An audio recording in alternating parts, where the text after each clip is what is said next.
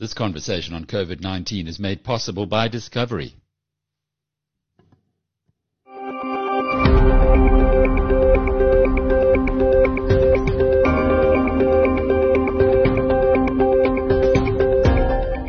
Hello, I'm Alec Hogg, and welcome to episode 64 of Inside COVID-19.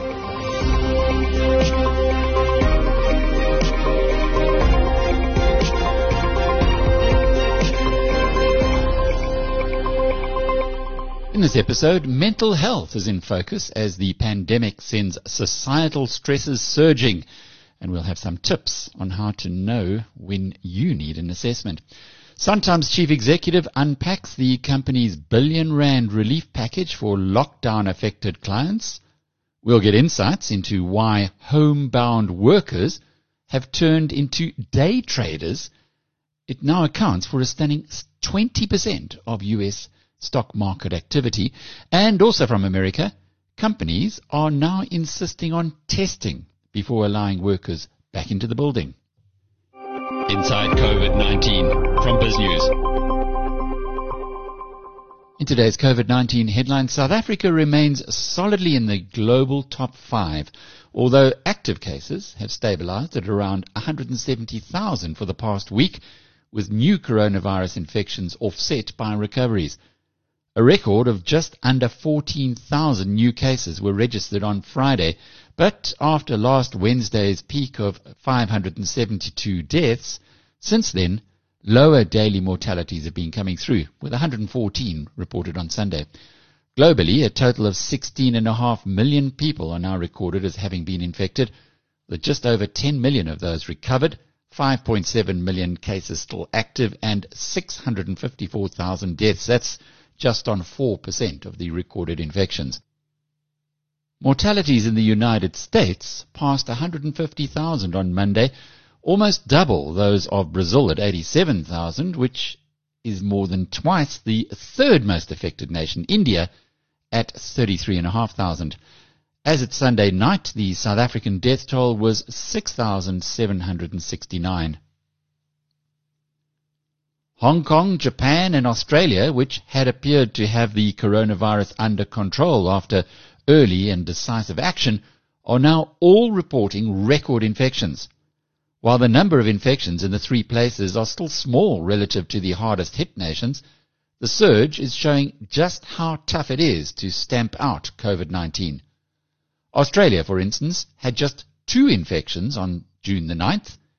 It recorded a new record of 532 yesterday. British Prime Minister Boris Johnson is urging his compatriots to go on diet to protect themselves against COVID-19.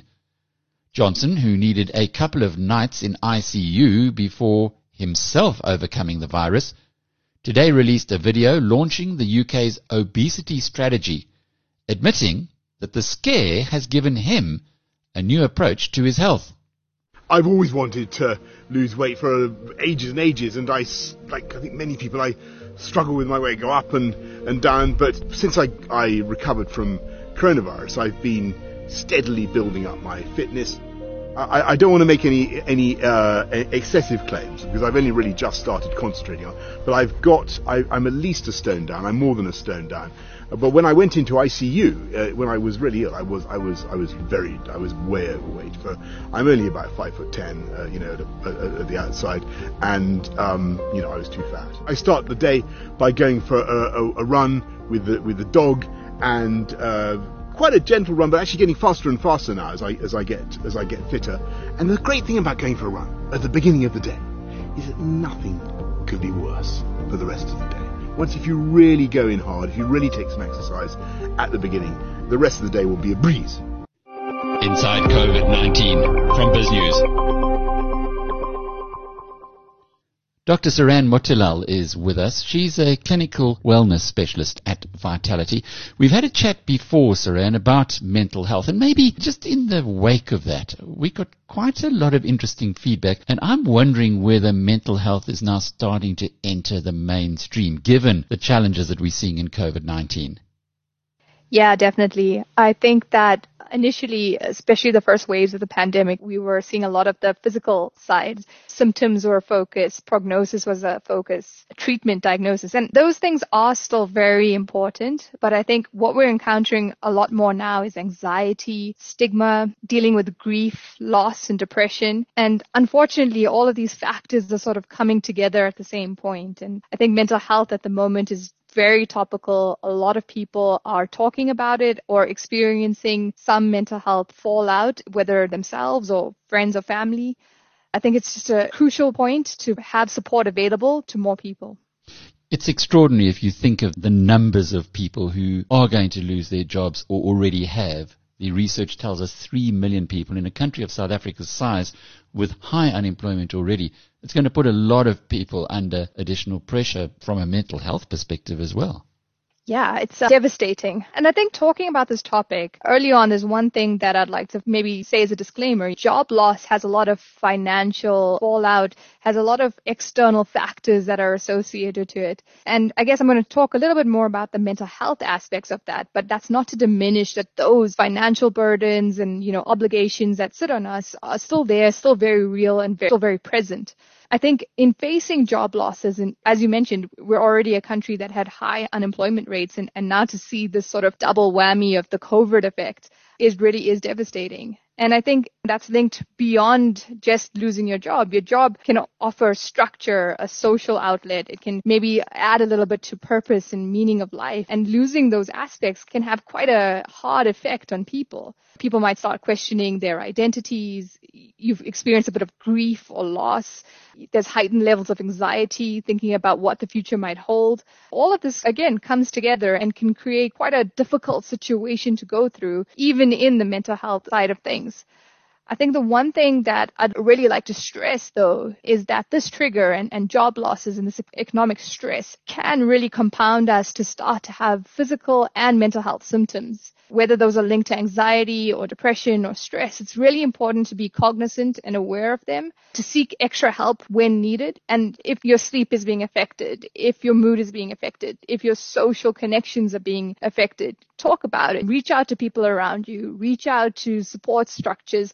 If you're feeling helpless or hopeless, if you have this constant sort of low mood or high worry levels, high anxiety levels, can't seem to be still, or you're constantly thinking of different things, all of these little elements add up, and they're really important to be aware of and to be cognizant of, and then to speak to people, get help, whether that's a family member who can speak to a medical professional, or whether it's your GP or a psychologist or a psychiatrist.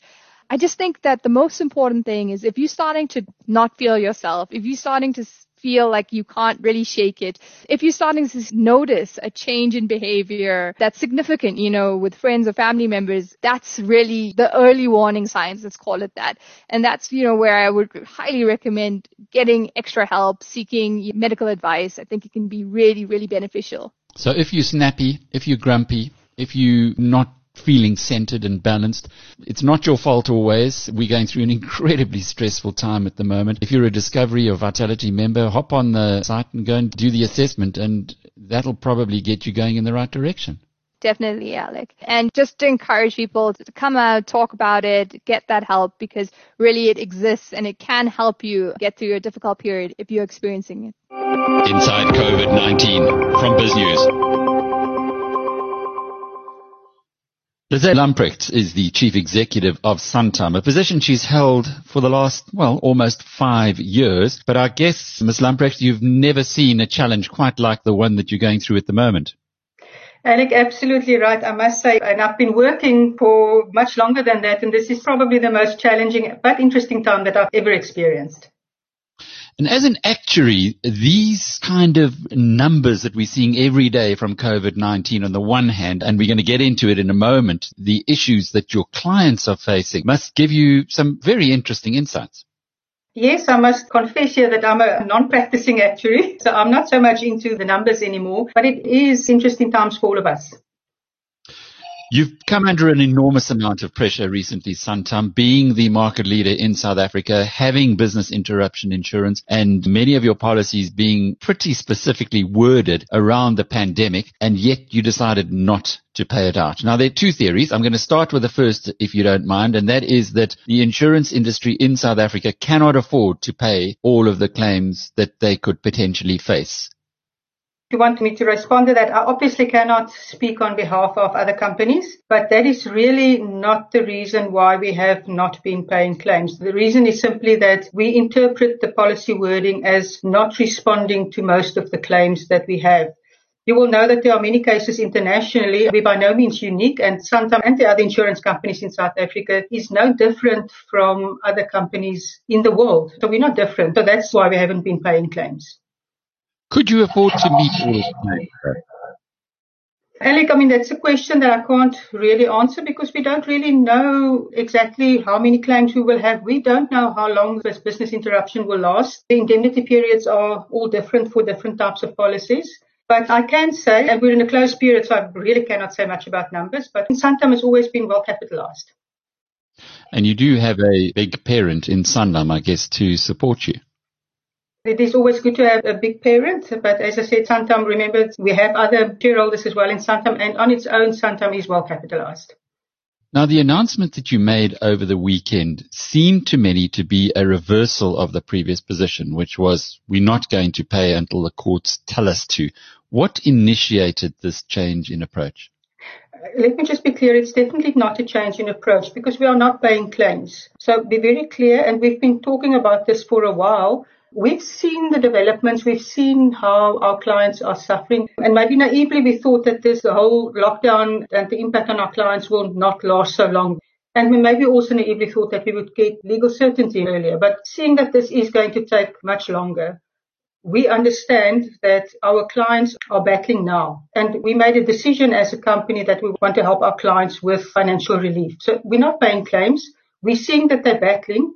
And we want to help those clients that are really impacted with a bias towards small clients that don't have a lot of other recourse to help them with some sort of financial relief in the meantime. Why are you going to court? Is there not an easier way, perhaps through arbitration? The problem with arbitration is that it's only legally binding on the parties in arbitration. So court is really the only process where you can get final legal clarity that will also pull through to all the other players, including our reinsurers in our insurance chain. How long is it going to take to get the court's final decision? I really don't know. I cannot tell you that. What I can tell you is that we have been in very constructive discussions with both our regulators to see if there's anything we can do. This is not only Santam, a couple of other companies as well, but is there anything that we can do to get the process to get there quicker? Also know that there are many other cases on exactly the same principles, legal cases and court cases happening elsewhere in the world, and we will also, obviously, as South Africa, take guidance from that. Different wordings on the various Santam policies. The court case going on with MyAfrica, I think that's the one that we're going to hear in September. Is that going to be a precedent for all of them as far as you're concerned? It will not be for all policy wordings and it will not be for all cases because there are also different outcomes depending on where the company is located, when there were COVID cases. It's really not a simple matter, but I do think it will give us clarity on a large number of our cases. And the engagement from the Financial Sector Conduct Authority, we do understand that the industry has been talking with them, with the FSCA, and also that the FSCA has been imploring you to pay these claims. Have you made much progress with them? I think where we are now is really progress in terms of that there is agreement between us and the FSCA now, and you can see that in the press release that they put out on Friday, that there is a need for legal clarity from all parties in South Africa, our policyholders, our insurers, reinsurers, and the regulators. And that for me is progress. We've had, as Santam, no instruction to pay claims from anyone. What we are doing now is really a voluntary contribution to our clients that we know are really suffering badly out there. How did you decide coming to that figure of 25,000 Rand minimum and a maximum of 1.5 million for individual policyholders? Alec, I suppose we got the actuaries cracking on that. Maybe not look so much at the minimum and the maximum, But look at what we are doing is we're taking the monthly sum insured of the clients that we feel qualify, and we're looking at 2 months sum insured, and we will be paying them more or less 70% of that. And the reason why 2 months, because those were the 2 months that we really had a very hard lockdown, and many of those clients really could not trade at all. And the 70% of the sum insured is to allow at a very general level for variable expenses savings that they could have had. So that is really the formula. The 25,000, we don't want to pay less than that, but it will actually be very few clients that will be impacted by that, because that means they must actually have a very low sum insured and therefore obviously paid a very low premium. The 1.5 million maximum is just because we really want to make sure that there's enough money to help the smaller clients. We don't want to pay huge amounts of the money that we have available to big companies. We think that they have other recourses also to financing. Inside COVID-19 from BizNews. Retail investors in the United States have become a powerful force, with a boom in day trading accompanying the COVID-19 pandemic, which requires us to self-isolate and many to work from home. A tripling in the Tesla share price, for instance, has been ascribed directly to the day trading phenomenon, and it now accounts for 20% of all American stock trades. Here's the inside story from our partners at the Wall Street Journal, Charlie Turner and Michael Worsthorn. The pandemic lockdowns have left many Americans stuck at home with nothing to do. So millions of them are sitting in front of their computers or pulling out their phones and trading stocks. It's called day trading, and it hasn't been this popular in a long time. Our markets reporter Mike Worsthorn is here to tell us all about it. First, Mike, tell us exactly what day trading is. Day trading is a more aggressive form of investing where those people are trading in and out of stocks on a daily basis. They're not holding anything long term, and flies in the face of sort of the principles that Warren Buffett, Jack Bogle, and other investing titans have encouraged investors to do over the years, just for the simple fact that longer-term investing tends to show better returns versus investing in and out of stocks on a more frequent basis. All that said, investors are keenly fixated, though, on sort of the quick money grab that they might be able to take advantage of with the market conditions right now. And how popular is day trading now? So there's a few different ways to look at this, but there's a really interesting data point that Citadel Securities, it's a market maker and it handles about 40% of all market orders on a day-to-day basis. But they're seeing that this year so far, retail investors, so that would include day traders and just any other individuals that are trading right now, they're taking up about 20% of overall market activity throughout 2020 this year. That compares to 15% at the end of December 2019, and the historical average of around 10%. Now, on some of the really busy days that the market has seen so far, such as in March, and there's been a number of busy days in April, May, and June, that activity amongst retail investors can actually reach 25%. And those are numbers that Citadel told me they've never seen before. So why has day trading become so popular right now? What's the appeal? So the foundation for this has been laid over the last several years. The most crucial thing that several people have pointed to, including the investors that are doing this themselves, is that trading is free for the most part now. You can buy and sell a stock and not pay a commission at places like Charles Schwab, E-Trade, TD Ameritrade, and of course some of the newer apps that actually started this, Robinhood in this instance. So that alone, the fact that there's the cost of entry into this is zero, that you can just buy and sell a stock, and whatever you gain, and whatever you lose, you lose. You don't have to worry about any of the fees. That's been one of the biggest draws. The second motivating factor is that trading is easier than ever now. You can do it on your phone, just in the same way that in the 90s, the advent of the internet and the personal computer gave way to the day traders then. Mobile phones and the fact that you can just download an app and trade at the click of a button has opened up trading to anybody that just has a smartphone in their hands.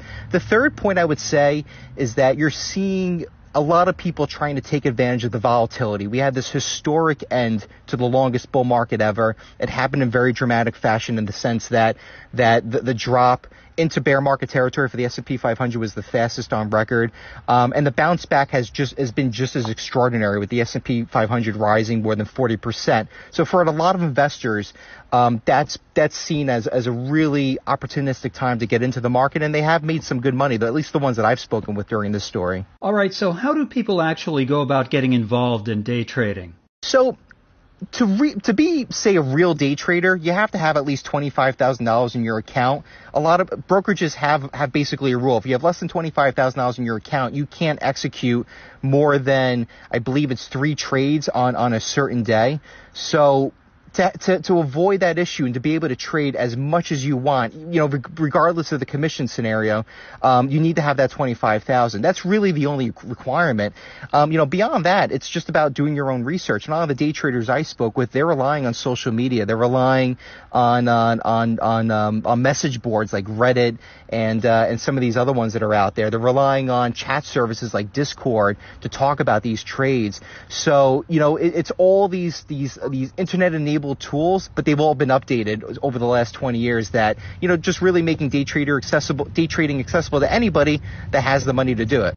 So people can day trade through established platforms like E-Trade. There's one trading app that's especially popular called Robinhood. Tell us about it. Robinhood has been, a lot of people have pointed to Robinhood as being sort of the real catalyst for a lot of this happening. Robinhood, when it came on the scene in 2012, they introduced a platform that didn't charge commissions. They made it possible for anybody who was 18 or older and could open an account that they can trade, they can buy and sell stocks all at the click of a button. And Robinhood, did something also very novel in the sense that anybody who joined got a free stock.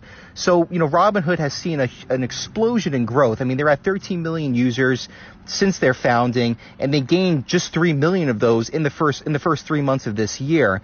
And it's a real testament to the fact that Robinhood has made an app that, for a lot of people, they describe as really easy to use, slick, informative, and better than what some of the competition has put out there so far. Okay, so put all this in perspective for us, Mike. How big a factor is day trading in the overall financial markets? Does it have any real impact? So that's been an open debate amongst financial investors, amongst the financial industry right now. As I said earlier, retail investors are taking up about a fifth and as much as a quarter of all market activity on a day-to-day basis. But the debate's really happening around what is the overall impact that these investors are having. You're seeing on the margins, say, some impact across the broader market, but for the most part, people believe that institutional money is still driving the S&P 500. But that's not to say we're seeing big swings in individual stocks just based on retail participation. Companies like Hertz, Nikola, Tesla too, for instance. I mean, a lot of those huge gains that they've seen over the last several months of this year have really been at the hands of retail investors. So, while the jury's still out on whether or not they're driving the overall market action beyond just sort of the peripheral gains that we've seen over these last several months. It's really clear that they're, driving big volatile price swings in individual stocks right now. And that's something that's going to likely continue for as long as this environment persists. Can you talk about the risks of day trading? Give us an idea of how much money can be won or lost. Well, so that gets us into when people do some more sophisticated trading strategies. So when you buy and sell a stock, say you buy a stock for $30, the chances of that stock going to zero pretty fast is very small. I mean, that stock can lose a little bit of money, but you're still going to have some money of what you originally invested. Where we've seen some of these traders get into a lot of trouble is when they're investing in some highly risky stocks, like Hertz, for example. That was a company that was going through a bankruptcy process, and you saw the stock going up in some instances double-digit percentage points only to fall back down again. And, a lot of these bankruptcy situations, those stocks get rendered down to zero. So that's been a big risk for investors as they look at these opportunities to try to get the potential for big gains. But where we've seen even more issues is with options trading. Now, Robinhood has also been sort of a forerunner in the sense that they made options a lot more accessible to average investors than ever before. So the more simple options trading strategies where you're just buying, a contract in some cases, in terms of putting a call on a company, that's relatively safe. Where people do more sophisticated strategies like these multi-leg spreads where you can lose more than you put in, that's where we've seen, in at least one case, a very tragic circumstance arise where a trader thought he was down, $750,000 because he didn't really understand how the options trade worked. And because of that, he ended up taking his own life. That's an extreme example, but there's been a number of instances where people didn't understand the options trades they were making and ended up suffering substantial losses because of that. And in a market like this, with how fast things are moving, they're seeing that also in some individual stock prices too. How long can we expect day trading's popularity to last, given the current environment of people feeling isolated and the volatility in the markets? The Citadel Securities executive, I think, explained this really well. He thinks that you're going to see some of this persist, but likely not all of this new activity persist. So the bump to 15% at the end of 2019 in terms of retail trading activity, that followed Schwab and other brokerages cutting their commissions down to zero. So, Citadel and other brokerage industry experts believe that you'll continue to see an elevated level than the historical average of 10%, just because commissions do not exist anymore. But whether or not it remains at 20 or 25% of those busiest days will likely rest on the fact that, however long this volatility persists, however long we're in this uncertain economic environment where people feel they can trade on these opportunistic price swings in individual stocks. So that could be for the next several months or even longer, depending on how that outlook persists. But for the most part, I think most people believe that you're going to see a higher level of retail participation than you have seen over the last several years. Inside COVID-19 from BizNews. What happens in the United States tends to find its way to us sooner or later. And right now, American companies are starting to test employees before allowing them to return to work post-COVID-19. Here's Mark Stewart from the Wall Street Journal. If and when you go back to your office, you'll likely be in a less crowded environment. And depending on where you work and what you do, your boss may require COVID-19 testing. Sarah Kraus has been extensively covering testing issues for the Wall Street Journal. She joins us now. Sarah, good to see you. Thanks for having me. Let's first talk about exactly who is getting tested, because at the top of mind, it seems like it would be doctors, nurses, anyone who kind of works on the front lines. Is this list expanding? That list is expanding. I think we'll see even more of it as schools and universities reopen. But for now, there are a lot of companies that are trying to test workers as they try to reopen workspaces, whether that's manufacturing floors or offices or even movie sets. Let's talk about the movie sets. That's intriguing to me. Is this just because there are so many people involved in this operation? I guess it's no different than a corporation. That's right. I mean, in any of these spaces, you're trying to make sure that you are not creating a situation where you could have an outbreak where one person who maybe doesn't have symptoms comes to work, interacts with a lot of people, and ends up infecting lots of folks before you are aware of that. And so for the movie set specifically, one of the companies that I spoke to for my most recent story was Pinewood Atlanta Studios. Their CEO decided that they had to diligently screen anyone who was coming on their lot. And they have like a 700-acre lot where you have anyone from actors to directors to production assistants to crane operators and stunt doubles. So you have all sorts of roles operating in the same area, sometimes in close quarters when it comes to individual shots or preparing areas for shoots. So he sort of steeped himself in research on the testing that would make the most sense and has implemented a pretty rigid protocol where everyone of the thousands of people that typically come to that facility to shoot are tested at least once a week, sometimes 3 or more times a week. Regardless of where you work, I think people will probably appreciate the fact that companies are taking employee health seriously. But I also am wondering about issues of health privacy and if this is something that companies can officially do. It is something that companies can do, and in some ways it's akin to taking a urine sample to screen for drug use before a role. It is an emerging and quickly changing area. This isn't something that companies have done before, but this is also happening in the context of a public health emergency. So it is true that many companies are sort of making this up as they go and trying to figure out what works and what doesn't. And one of the companies that I talked to for my most recent story, sort of said they thought about what is the worker experience in terms of getting tested this regularly. That company, Siemens Healthineers, is testing both for active infections with diagnostic tests as well as for antibodies, and antibody tests require a blood draw. So as one of their executives said, they don't want their people to feel like guinea pigs. So what is the amount of testing or frequency of testing that gives the company comfort without overstepping employee comfort? Sarah, during our last conversation, we were discussing the fact that the turnaround times for these tests is not necessarily quick. Is it even worth it?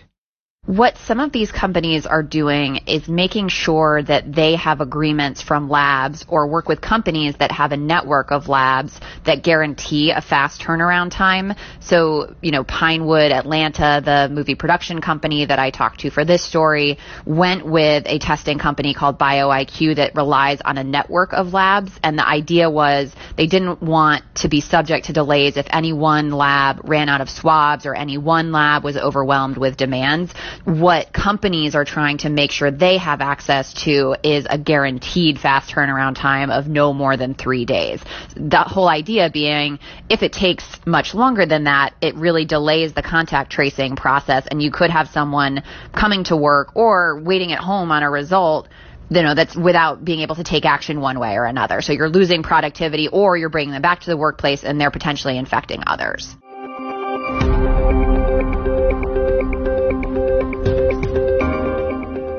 This has been episode 64 of Inside COVID-19.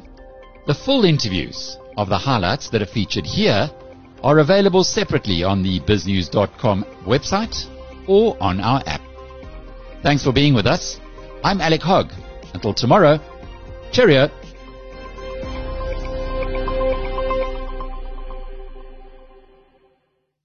This conversation on COVID-19 was made possible by Discovery.